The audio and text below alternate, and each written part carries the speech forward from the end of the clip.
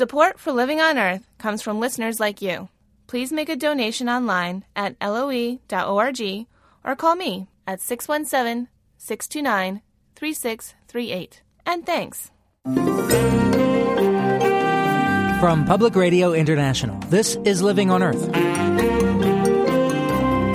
I'm Jeff Young. The government's changing the way the Interior Department regulates offshore drilling.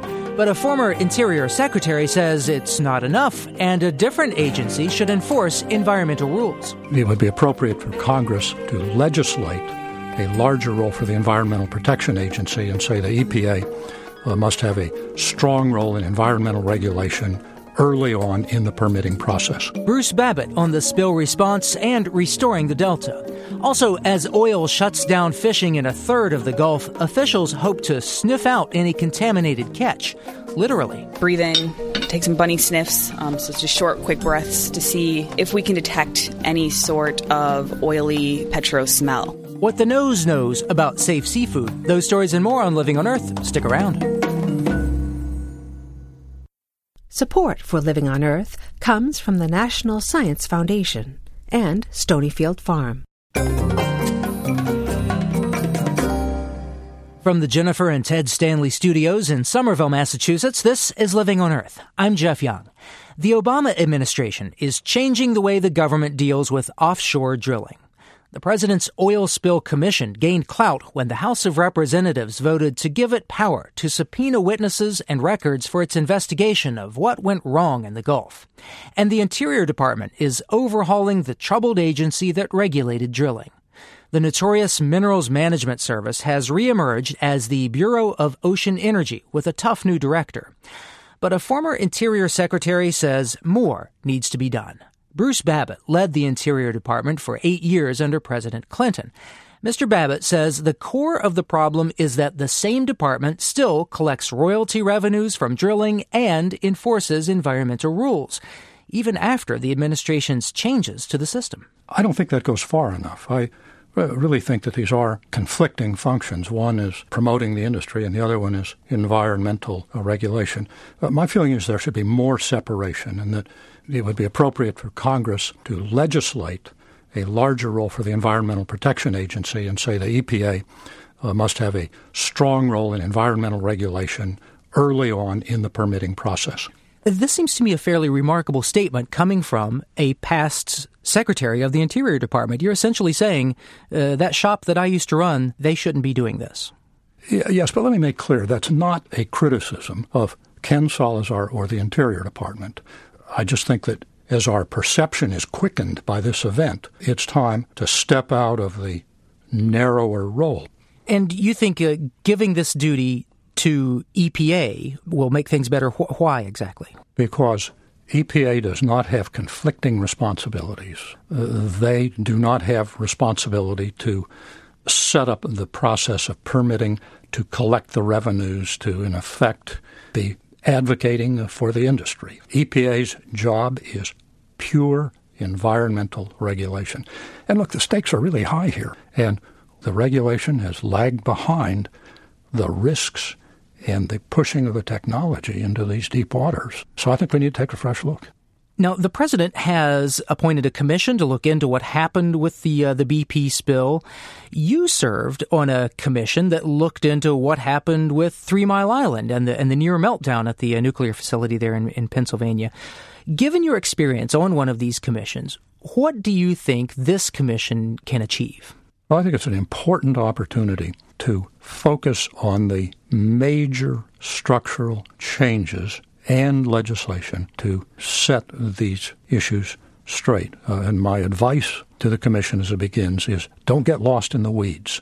There are a lot of technical details. There will be investigations on investigations, which will ultimately illuminate much of that. Focus on the 3 or 4 major changes going forward in the structure of the regulatory system, in how the Gulf ought to be restored, and in forcing a safety culture on the industry itself. The president has also talked about the need to address the longer-term damage to the Gulf ecosystems, a lot of it from oil and gas drilling.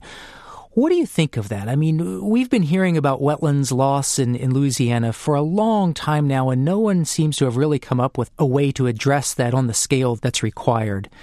Do you think now's the time that we might actually do something about that? You know, in the sweep of history across the Delta, the damage caused by BP, as ugly as it is only a modest part of a larger trajectory of damage that has been out there for decades through the dredging of the wetlands, all of the various spills, the use of toxic chemicals.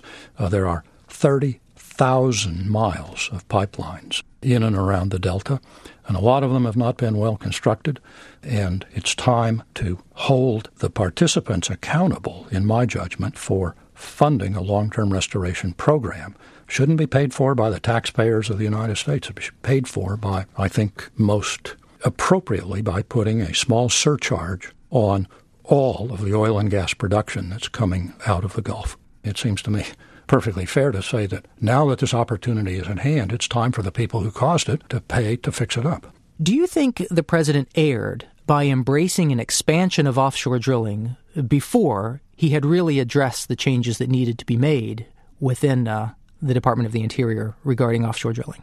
No, I can't say that. Look, it's awfully easy to look back and, say what might have been done differently. The fact is that this accident, for all I know, could have happened on my tenure.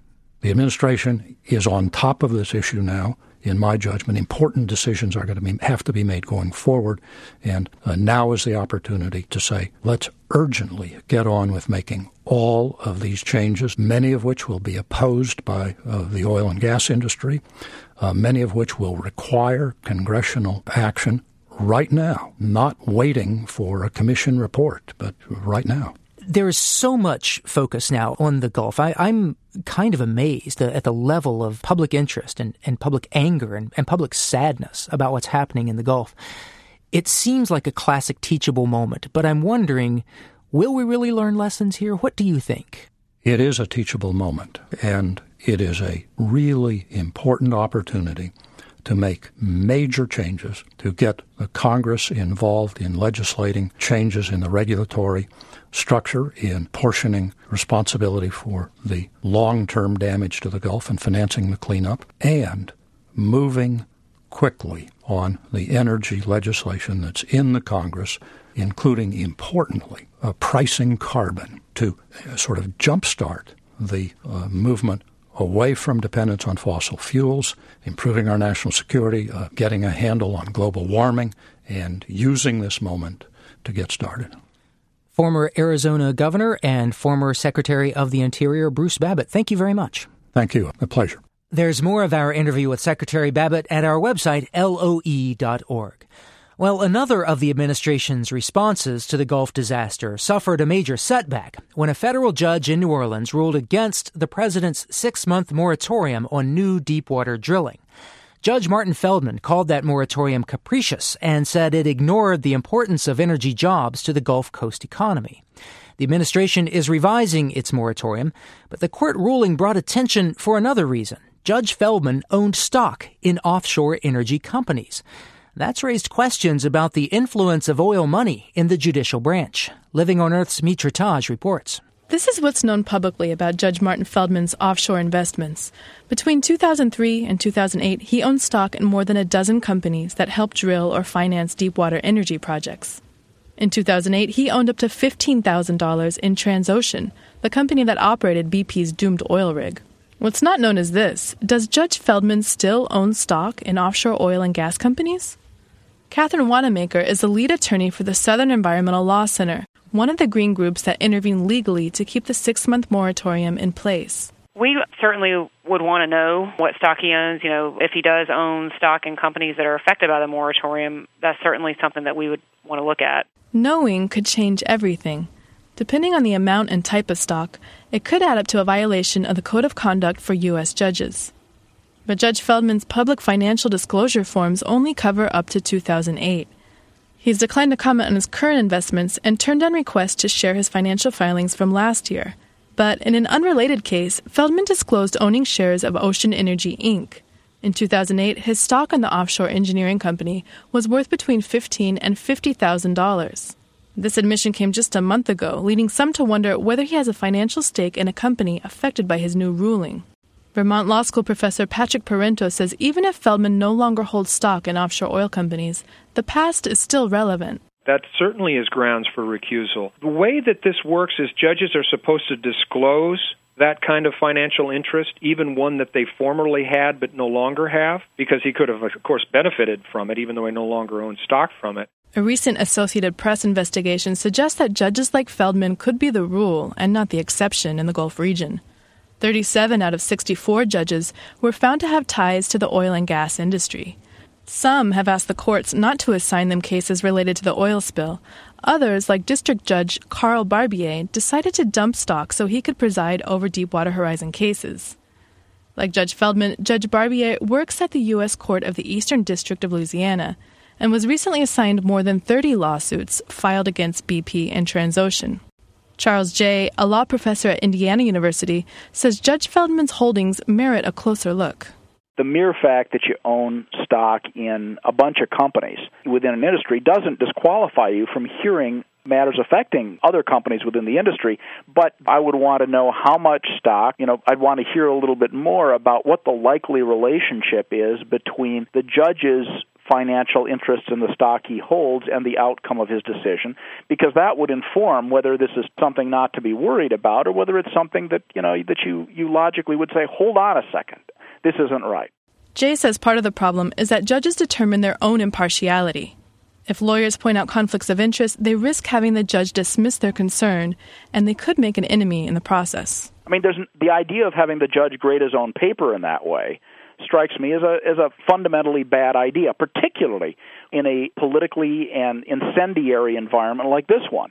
I think the reach of the industry is profound. Senator Sheldon Whitehouse is a Democrat from Rhode Island and a member of the Senate Judiciary Committee. He says he wants clarity on Judge Feldman's holdings and is striving to limit the influence of oil and gas on government. At this point, the balance is very tilted against ordinary Americans. And they do it through lobbying pressure, they do it through threats of litigation, they do it through the revolving door. And you stack all that together, and where does the public stand a chance? The pressing question now for those demanding oil spill justice is, which judge will hear some 200 lawsuits filed against BP and Transocean? BP is pushing for U.S. District Judge Lynn Hughes of Houston, who owns stock in oil companies and has taken travel money from the American Association of Petroleum Geologists. A federal panel will pick the courtroom for the lawsuits July 29th. In the meantime, Professor Jay says the court should remember they're in the spotlight. This really is the case of the century for the oil industry. For the judiciary, this is their moment where they can step up and really convey the impression that impartial justice is what they're all about. And I think it's very important that they be mindful of that as they carry on with this incredibly difficult series of cases. For Living on Earth, I'm Mitra Taj in Washington.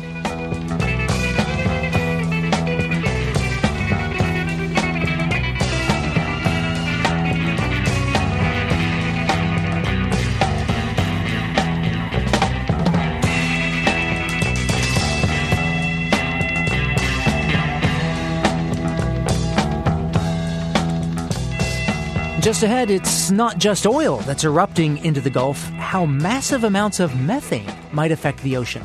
Keep listening to Living on Earth. It's Living on Earth. I'm Jeff Young. NOAA, the National Oceanic and Atmospheric Administration, has closed about a third of federal waters in the Gulf of Mexico to commercial and recreational fishing. One of the major concerns over the Gulf spill is how to detect contaminated seafood. Mississippi Public Broadcasting's Phoebe Judge reports on the effort to beef up seafood inspection. Julie Anderson stands over a piece of red snapper at NOAA's Mississippi Laboratories in Pascagoula. She takes a deep breath and leans down to have a smell. Breathe in, take some bunny sniffs, so it's just short, quick breaths to see if we can detect any sort of oily petro smell. Like snapper has a very briny smell to it. You can kind of smell the salt coming off. Anderson is an employee of the Louisiana Sea Grant Consortium in Baton Rouge, and she's one of 60 individuals who have come to take part in a 2-day seafood sensory training course to detect seafood that may be contaminated by oil. Jerry Voitala is director of the International Food Protection Training Institute, the group running the session. This is a time-tested, and it's quite a scientific and statistically valid method of using human senses, and in this case noses, to detect problems with the seafood. Voitala says immediately after the oil spill began, his organization started getting phone calls from Gulf Coast states interested in receiving the seafood training. But with many of those states facing major budget shortfalls, there wasn't any money to send officials to travel to the Institute's headquarters in Michigan, so they brought the training directly to the Gulf. So we have fisheries people from states that are out evaluating the state waters. We have people that are with health departments or agriculture departments who are looking at wholesalers or processors. And we have people from local health departments who are at the restaurants. The goal is to place trained screeners in as many points in the system as possible to try and catch any oil-tainted seafood. But it's the goal of NOAA to make sure there isn't much of that oil-tainted seafood that ever makes it on shore. Since just after the oil spill began on April 22nd, NOAA has collected 65 to 75,000 fish and invertebrate species samples from Gulf waters. Usually they do annual surveys on species. Now they're sampling daily, targeting 41 commercially important species. Lisa DeFosse is director of the Mississippi Laboratories in Pascagoula. We're basically blanketing the entire Gulf of Mexico. We started in the areas where the oil initially was. That Louisiana, Mississippi, Alabama. Now we're moving into Florida and then into Texas and then also into the deeper waters. If there is even an indication of an oil taint, then those areas would not be open for fishing, and then we would follow up with more intensive chemical testing. And Jerry Voitala says with the amount of samples now being taken of seafood in the Gulf as a result of the spill, it's even more important to have as many trained screeners as possible. There's no way to be able to test every load of fish that is harvested. It would be exponentially expensive to do that. It's a way to screen samples and get the things that the human nose can detect out of the system and worry about the things that we can't detect. Back in the sensory training lab, Julie Anderson has moved to a reference table where she's smelling test samples of different types of petroleum, like Louisiana and Alaskan crude. The Louisiana crude has a much lighter smell to it. It's not as heavy. It's not quite the same burning smell that you get from the Alaska crude, for example. And then we have a yeast sample, a rice, ammonia, and vinegar, which are all smells that can come off of seafood naturally. Another student, John Bell, is a professor of food science from New Orleans, and he's working on a new shrimp quality certification program for Louisiana. He says he's amazed at how well the nose can detect the oil, even at low levels. I get it as more of a dirty motor oil or a tarry type substance, but it's also a feeling. It's a nasal tinge or in your sinuses. I found that I can feel it as well as smell it very easily. With a large portion of state and federal waters now closed to fishing, Jerry Voitala says a lot of the hard decisions are yet to come. When do you open a waterway? How do you know it's safe? Sampling has to take place. How do you know if fishermen have caught some harvested in a certain area that is safe? All that has to be evaluated. We want to increase the capacity of the trained noses, if you will, that are out there so that we can do a lot of this hard work ahead. Voitala says they plan on training as many state and local officials as necessary to help shore up what he says is the first line of defense in ensuring the nation's seafood safety. For Living on Earth, I'm Phoebe Judge in Gulfport, Mississippi.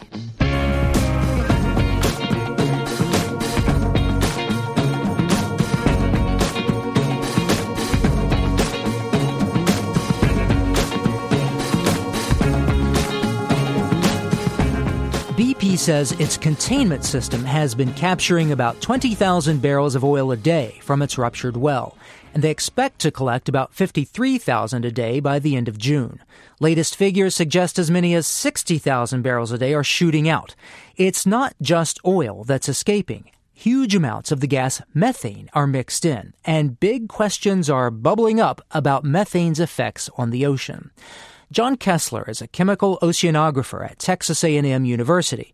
Professor Kessler's just back from a research trip that took him into the shadow of the giant equipment at the site of the spill. It's just massive. It's like they're orchestrating some ballet dance of skyscrapers out there. The Enterprise containment ship was really the main vessel that was siphoning up the oil and natural gas, separating off the oil from the gas component, flaring off the gas, containing the oil. And that's kind of a standard practice, but just the sheer magnitude of the gas flare. It sounded like there was a jet engine roaring over top of us the entire time in this really almost war zone-like atmosphere. So they're burning off a lot of gas, and that's your main interest, is the gas, the methane, right? That's correct. Some of the reports that BP is putting out right now, where they sample the material that's coming right out of the riser pipe, is that it's about 40% by weight of natural gas, the remaining component being oil. When you measure the methane in the water, how much are you finding? It depends on where we look. The most variable component for the methane concentration is depth. As our depth increases and we get closer to the seafloor, so does the methane concentration increase. It's not till we get about 1,000 meters below the surface of the ocean where the methane concentration really, really rises, and it rises quite rapidly.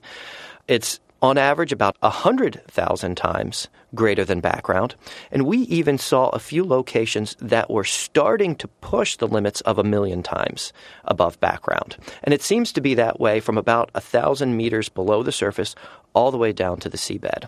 What does that do to the water column if you have that much more methane in it? Methane itself, especially when it dissolves in the water, can actually be a food source for various microorganisms. When these organisms consume methane, they also consume oxygen from the water.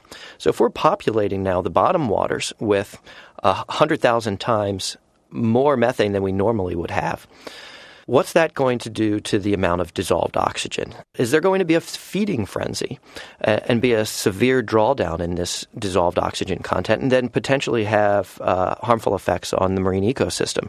How long do you think the methane will stay in the water? Is there the potential here that it hangs around and we could be looking at potential long-term impacts? Methane is a relatively soluble gas.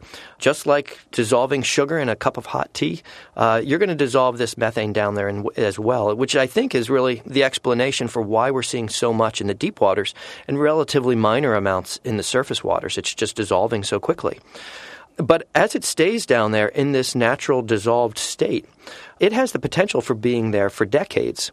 And that's where then I think we really start coming into a problem with oxygen utilization and oxygen drawdowns. Even if we're seeing relatively minimal ones presently, how is this going to change now in the coming years, and so forth and so on? So how concerned are you that the effect of all this methane in the water might be that we would end up with large areas of low oxygen in the Gulf of Mexico? I'm actually very concerned about that. The levels of methane in the deep waters that we are seeing are unbelievably high. I've never seen levels like this in the ocean before. We're starting already to see some drawdowns in oxygen, and we're trying to see if we can fingerprint if that drawdown is related to these large methane inputs. But certainly the consumption of all of this methane by the microbial life in the water column has the potential to lead to significant drawdowns.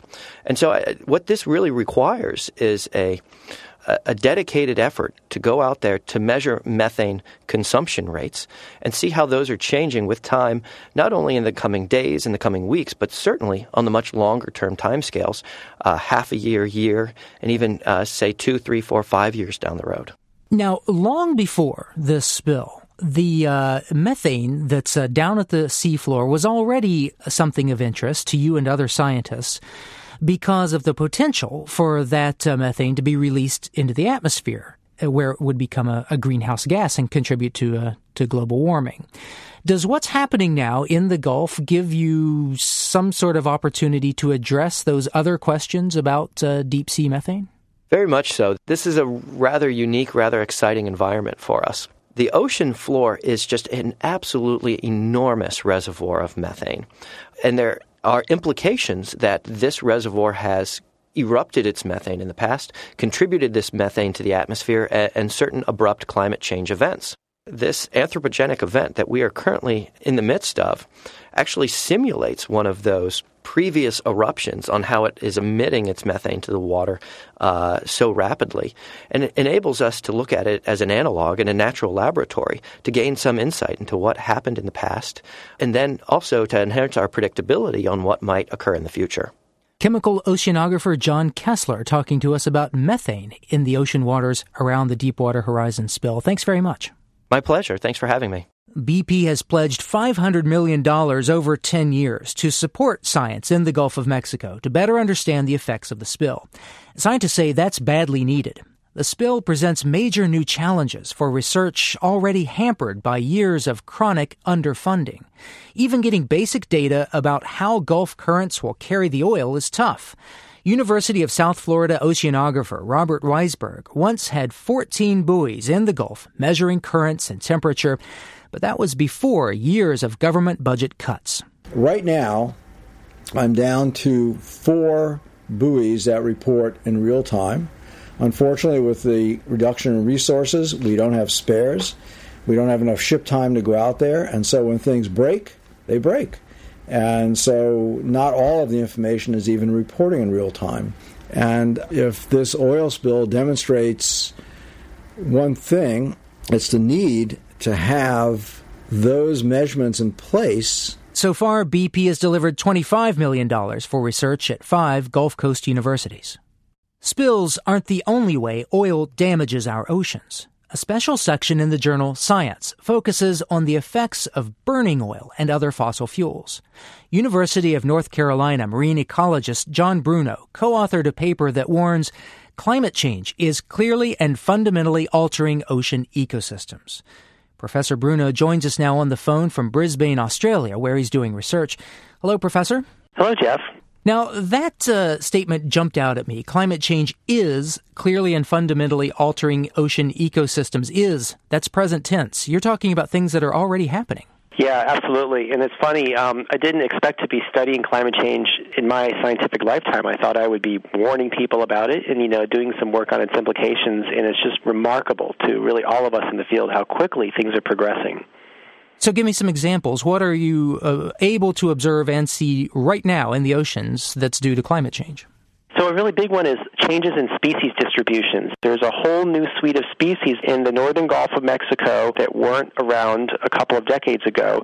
So there's snapper and grouper and parrotfish, things that you commonly see on coral reefs to the south, down along the Yucatan Peninsula and into Belize. We're seeing shifts in productivity, and that mostly has to do with changes in wind patterns, which influence the mixing of the ocean. So when the ocean is really well mixed, you get very cool, very nutrient-rich water being moved up from the deep into shallow waters, and that's critically important in fueling primary production. So that is the growth of phytoplankton, these very small single-cell plants that fuel the whole ocean food web. And that's a big concern for fisheries managers because where they're seeing fisheries productivity drop, we think in part due to that phenomenon. You have a few statements in here that, although they're carefully phrased, they really jump off the page as red flags. Recent evidence suggests that there is now a growing risk that several thresholds will soon be exceeded. What are we talking about there? Well, here's a simple example of a literal threshold. So we all know that the Arctic sea ice is melting at a really high rate. North American, European shipping companies are planning on using it as a regular shipping route over the next couple of decades. So by 2030, 2040, you're going to be able to take cargo ships right across the Northern Passage that's going to allow species from the Northern Pacific to move into the North Atlantic. And we're talking literally thousands, probably tens of thousands of species will migrate from one ocean to another. And these biogeographic provinces have been isolated for over 1 million years. So that's literally a tipping point. Once that channel is open, it can never be closed. And there's just going to be profound consequences for ecosystems in the North Atlantic. Do we have a way to predict how ocean ecosystems are going to be changing as these trends accelerate? We really don't. So we're talking a lot now in the field about something called no analog communities. And it's kind of a sciencey jargon word, but what it means is we're expecting situations that really have no precedence in geological records. So we've never had that given combination of environmental conditions and species mixing together. So we really don't have any way of knowing how ecosystems will interact a couple of centuries out. Now, a lot of scientists, I think, would have pointed out these things that are happening and have left it at that. However, you make recommendations here about what should be done. And one of your recommendations says, aiming to reduce atmospheric concentrations below 350 parts per million of CO2 must be an international imperative. Now, why 350 parts per million? The best science we have so far suggests that's really the safety zone. So going beyond 450, and that's the concentration of carbon dioxide in the atmosphere, particularly going out beyond 500, 550, we're really getting into high-risk areas. And, we can't say for sure that catastrophic things are going to happen, but they become very likely. There's a lot of concern that going beyond 450 parts per million will acidify the oceans to a degree that calcification will become very difficult for things like corals that create reefs, but a whole range of animals make calcium carbonate skeletons and are really profoundly affected by ocean pH. So things like oysters and mussels, things we eat, blue crabs that we catch in the Chesapeake Bay. So all these organisms are being affected by these what seem to be relatively subtle changes in ocean chemistry to us. But, it's a really big deal if you're making your living and defending yourself with this calcium carbonate that you extract from seawater and create your defenses with. We are so focused right now on the oil spill in the Gulf. Does this seem to you a moment where a message like this might be able to get through when it, in the past, might not have?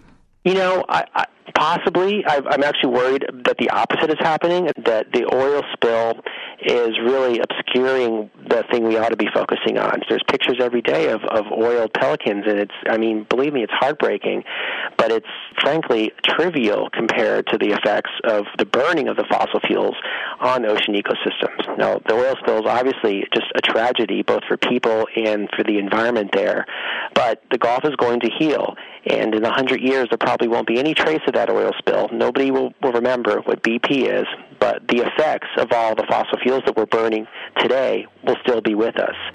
Professor John Bruno at University of North Carolina, Chapel Hill, thank you very much. You're very welcome, Jeff. My pleasure.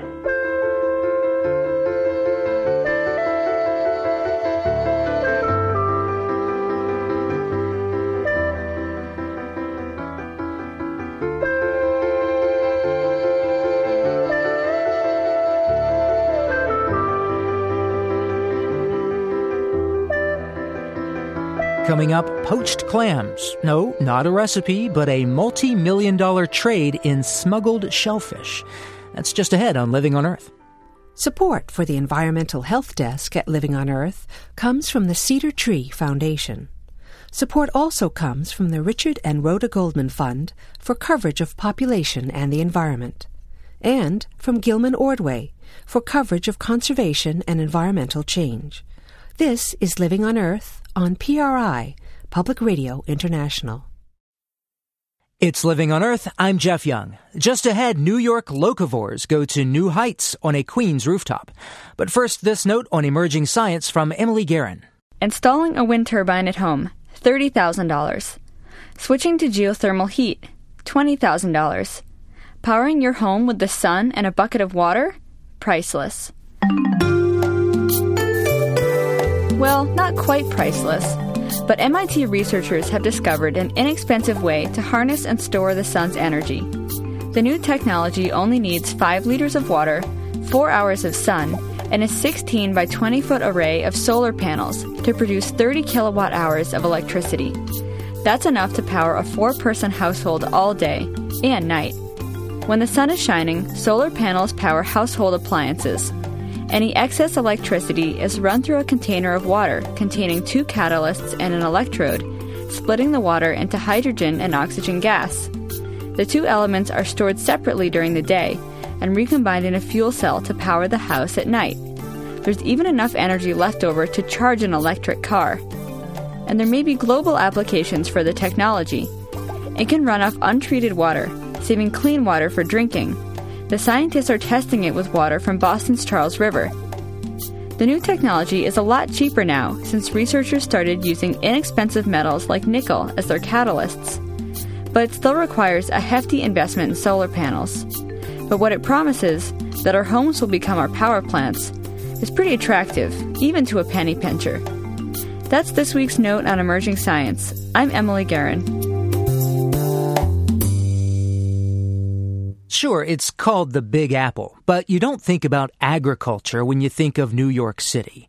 Yet, as recently as the 1880s, Brooklyn and Queens were full of green acres that provided much of the city's produce. And now, a group called Brooklyn Grange is trying to recapture the city's agricultural past by colonizing its rooftops. From New York, Stephanie Hughes has the story. On a noisy street in Queens, industrial buildings stand next to car dealerships. The elevated subway train rumbles nearby. With all this concrete, there's not much room for plant life. To find that, you have to go 7 stories up. See how wilty some of these look? Fresh transplants need a lot of water in this hot heat. Ben Flanner is tending to some sweet pepper seedlings. They're among the tens of thousands of plants on his new rooftop farm. We planted a whole lot of tomatoes, Swiss chard, kale, eggplants. We just started putting in cucumbers. There's a lot of radishes in. There's sugar snap peas. There is lettuce. The rooftop is 40,000 square feet. That's close to an acre. It needs to be big in order to work as a for-profit enterprise, and Flanner is relying on the surrounding community to make the business work. He's going to sell vegetables to people who work in the building, and will set up a farm stand close by. He'll also sell to local restaurants. Giuseppe Falco owns the nearby Italian restaurant Vesta, and has made several special requests.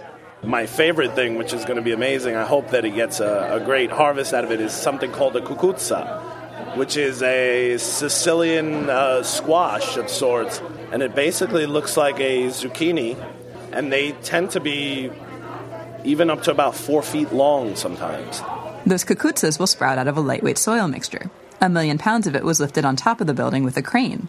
Underneath that soil, the roof is lined with a series of membranes. The first layer here is rootstop membrane, so this keeps the roots of the plants from penetrating the surface of the roof. Anastasia Cole is another farmer working on the project. We've got drainage mats here, and we put this thin layer of felt on top of the drainage mats to prevent them from filling up with dirt. And that way, if it rains a lot and the plants don't want all the water that they're getting at the moment, it sits in the drainage mats, and the soil keeps it cool enough that it doesn't absorb. You can see some of the moisture down there from whenever it last rained. The roof will hold not just vegetables, but also beehives, which will yield honey. At some point, Ben Flanner also hopes to have livestock, including chickens. They require a fair amount of space, and it could be great to have like a allocated chicken area and collect their eggs every day.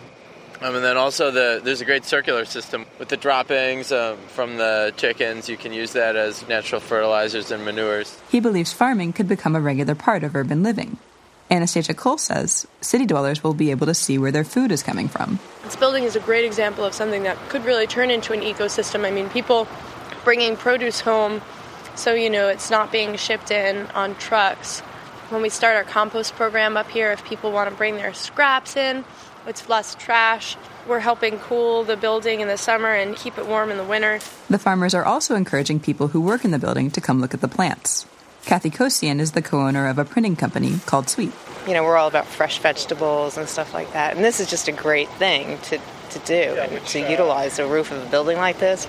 Yeah, so we'll be coming up here and purchasing all types of stuff to cook up.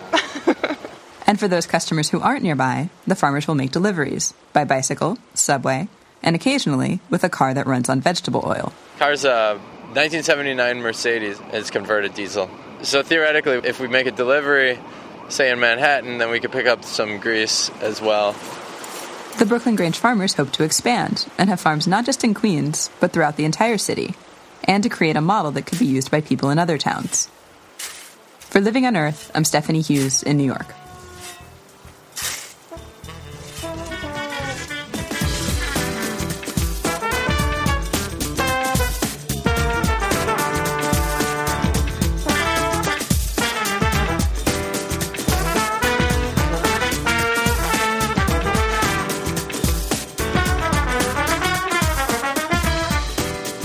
In the muck at the bottom of Washington's Puget Sound, there is money to be made. Big, ugly clams called gooey ducks are bought and sold on an international and sometimes illegal market that fetches millions. Reporter Craig Welch dove into the gooey duck fishery and found a window into the world of wildlife smugglers and the dedicated detectives trying to track them down. The result was his book, Shell Games, Rogues, Smugglers, and the Hunt for Nature's Bounty. The tale of poached clams and hard-boiled detectives reads like a mix of Sam Spade and Wild Kingdom. Craig Welch, welcome to Living on Earth. Thank you for having me. Let's start with the gooey duck. Tell me about this odd animal. The gooey duck is a fist-sized clam that's found in great numbers only in Puget Sound and just off the coast of Vancouver. And this clam looks like something that, if you've seen it once, you will never forget it. They're I'll just come right out and say it. They're a bit phallic. They're quite a bit phallic. They have a siphon that can stretch about the length of a man's arm. And yes, it looks like things you're not supposed to talk about on the radio. But they're fascinating things. They spend almost their whole lives down in the muck at the bottom of the sound. They essentially cocoon themselves in the muck below the water, and they will stay there for their entire lives, which can be as long as 150 years. And divers actually go dig these creatures out, and they will pack them in mesh bags and haul them up to a boat, and then immediately ship them overseas. So they are sold live to China, Hong Kong, and Japan, where they're served as a seafood delicacy. And enough people wanted to get these things that there's an illegal fishery as well. They're going after this in all kinds of crazy and creative ways. Absolutely. I mean, the bottom line is these clams are only found here, and they're really popular in a part of the world where both wealth and population are growing. So there's a lot of money to be made, and the rules governing harvest are very conservative. Therefore, the supply is not as big as the demand. There's a great demand for folks who want to go out of their way to take them. Well, the way you write about the poachers trying to get the clams, the good guys trying to get the poachers, it read to me like a true crime novel or a hard-boiled detective story, something out of Raymond Chandler or Dashiell Hammett. Can you read us a little bit? Mm-hmm. Thieves traded clams for Vicodin and swapped them for untaxed cigarettes. Dozens of poachers were on the water every week, some smuggling tens of thousands of clams. The cops suspected the value of the theft probably surpassed several $100,000 a year. Later, they would realize that wasn't even close. The main characters here are people who are on both sides of the fence. You have the detectives and also the informants, the people who are in this world of the illegal trade. Yeah, the story basically started in the mid-'90s with a really sort of larger-than-life fisherman who started noticing that there was crime going on all around him and that he was feeling cheated. He decided that it was in his best interest to go and talk to the police. And suddenly you have this relationship that would last for many, many years between this gregarious informant and these wildlife cops. And I guess as things will in the waters of the Puget Sound, things get pretty murky with that relationship.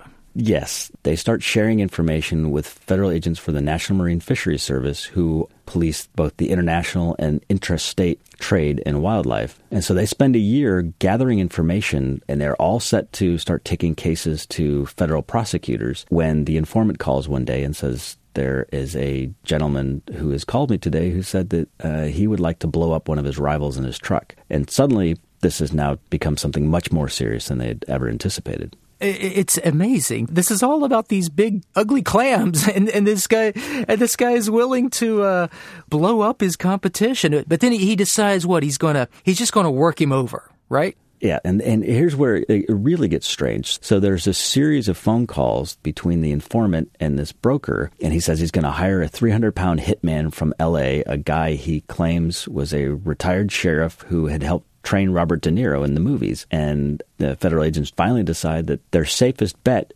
is to find a way to get the informant to ask the broker to hire him instead. And from there, it works almost according to plan. The federal agents eventually connect with the 300-pound hitman from L.A., and they're going to have him testify before a grand jury that he was approached by this guy. They get him to come up to Seattle, and he gets off the plane, and he is carrying a stuffed teddy bear because it turns out he is actually afraid of flying. And at this point, the federal agents aren't quite sure what to make of this. The would-be hitman has his own teddy bear. Has his own teddy bear. What do you think the wildlife officers make of their work? I mean, in some ways they seem like they're very proud. In fact, one of them passed up an opportunity to work in the FBI. He thought this was more important, more elite. And I think that's true of a lot of them. I think the gentleman who had a chance to work at the FBI, his basic argument was, the FBI has 13,000 agents, and his agency, the U.S. Fish and Wildlife Service, had about 200. I don't think they feel that they get the respect they deserve because people think, oh, well, you're just chasing people who are stealing clams. How tough can it be? Their counter-argument is, if you're a federal agent and you're trying to stop a drug dealer, every time you see heroin, somebody is committing a crime. Heroin is illegal. Well, gooey ducks are only illegal if they're taken from the wrong place at the wrong time, by the wrong people, out of season. In some ways, their job is a little bit more difficult because each of those rules varies from species to species. And this trade for wildlife, not just the gooey duck, of course, but wildlife smuggling, it's one of the big ones, right behind drugs and human trafficking. Exactly. Drugs, human trafficking, and guns, and then 3 or 4, you have wildlife trafficking. And I think most people have always thought of wildlife trafficking as stuff from Africa or Indonesia going into the West, into Europe and the U.S. But people all over the world can find an interesting product from nature just about anywhere. And that means that you have rattlesnakes from New York put into the panels of cars and driven across the border to Canada and then shipped around the world. You have sturgeon eggs from the Sacramento River shipped over to Eastern Europe. There's pretty much something in every state that is now taken illegally from the U.S. and shipped abroad. It is so hard to police this. Did you come away with the impression that it's kind of a hopeless cause? My guess is they're barely making a dent in the smuggling. Well, and that's their guess, too. Most of the officers I talked to say that they suspect that they are aware of maybe 10% of the wildlife crime. I cover in this book everything from black bear gallbladders to abalone poaching to butterfly thieves. In some cases, it's a really strange world, but it's not particularly ecologically sensitive. In other cases, abalone, for example, or moss in national forests, it's entirely possible for people to actually take all or close to all of a particularly rare species and sell it abroad. So, the variety and scope of the trade is unnerving enough. I think it's very difficult to imagine them really putting a dent in things. Some might look at the situation with the clam, the gooey duck, and say, well, It's not endangered or threatened. Why are we limiting the trade in the first place?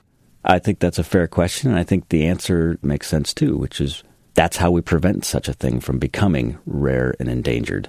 Here in the Pacific Northwest, we've had our experiences with overfishing. We now have several species of salmon that are endangered in Puget Sound because we did not actually do a good enough job early on trying to control fishing. We have the same issue with gooey ducks. So if we actually sort of set harvest rules early on, we can make sure that we're going to take care of these creatures safely over the long term. That, in a sense, actually helps create demand for the illegal market. But, what's the alternative? The book is called Shell Games. Craig Welch, thanks very much. Thank you.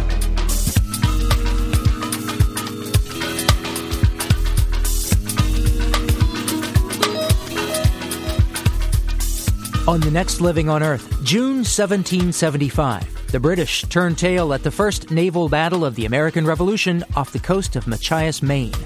Could this be why? The real reason the British lost the battle, even though they had better equipment, better weapons, was that they made the mistake of attacking in blackfly season.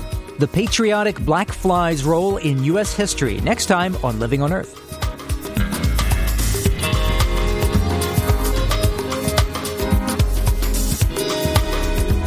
You can hear our program anytime on our website or get a download for your MP3 player. The address is loe.org. That's loe.org. There you'll also find pictures and more information about our stories. And we'd like to hear from you. You can reach us at comments@loe.org. Once again, comments@loe.org. Our postal address is 20 Holland Street, Somerville, Massachusetts, 02144. And you can call our listener line at 800-218-9988. That's 800-218-9988.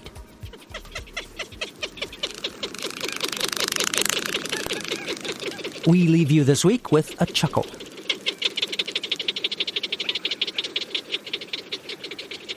These white-tailed prairie dogs might have been laughing at producer Jeff Rice as he recorded their calls with a large parabolic microphone in Deseret Ranch in northern Utah. But the well-being of this species is no laughing matter. Their populations and habitat are in decline due to disease and development.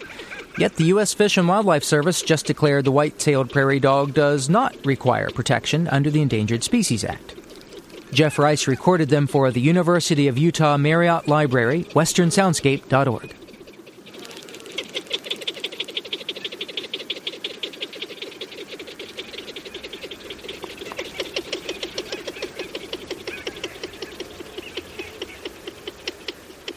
Living on Earth is produced by the World Media Foundation. Our crew includes Bobby Bascom, Eileen Belinsky, Bruce Gellerman, Emily Guerin, Ingrid Lobet, Helen Palmer, Jessica Elise Smith, Ike Sriskandaraja, and Mitra Taj, with help from Sarah Calkins and Sammy Sousa. Our interns are Amanda Martinez, Megan Miner, and Amy Nin. We had engineering help this week from Dana Chisholm. Jeff Turton is our technical director. Allison Lirish-Dean composed our themes. Steve Kerwood is our executive producer, and you can find us anytime at LOE.org. And check out our Facebook page, PRI's Living on Earth. I'm Jeff Young. Thanks for listening. Funding for Living on Earth comes from the National Science Foundation, supporting coverage of emerging science. And Stonyfield Farm, organic yogurt and smoothies. Stonyfield pays its farmers not to use artificial growth hormones on their cows. Details at stonyfield.com. Support also comes from you, our listeners. The Ford Foundation, the Town Creek Foundation, the Oak Foundation, supporting coverage of climate change and marine issues, the Bill and Melinda Gates Foundation, dedicated to the idea that all people deserve a chance to live a healthy, productive life. Information at gatesfoundation.org. And Pax World Mutual Funds, integrating environmental, social, and governance factors into investment analysis and decision-making. On the web at paxworld.com. Pax World, for tomorrow. PRI, Public Radio International.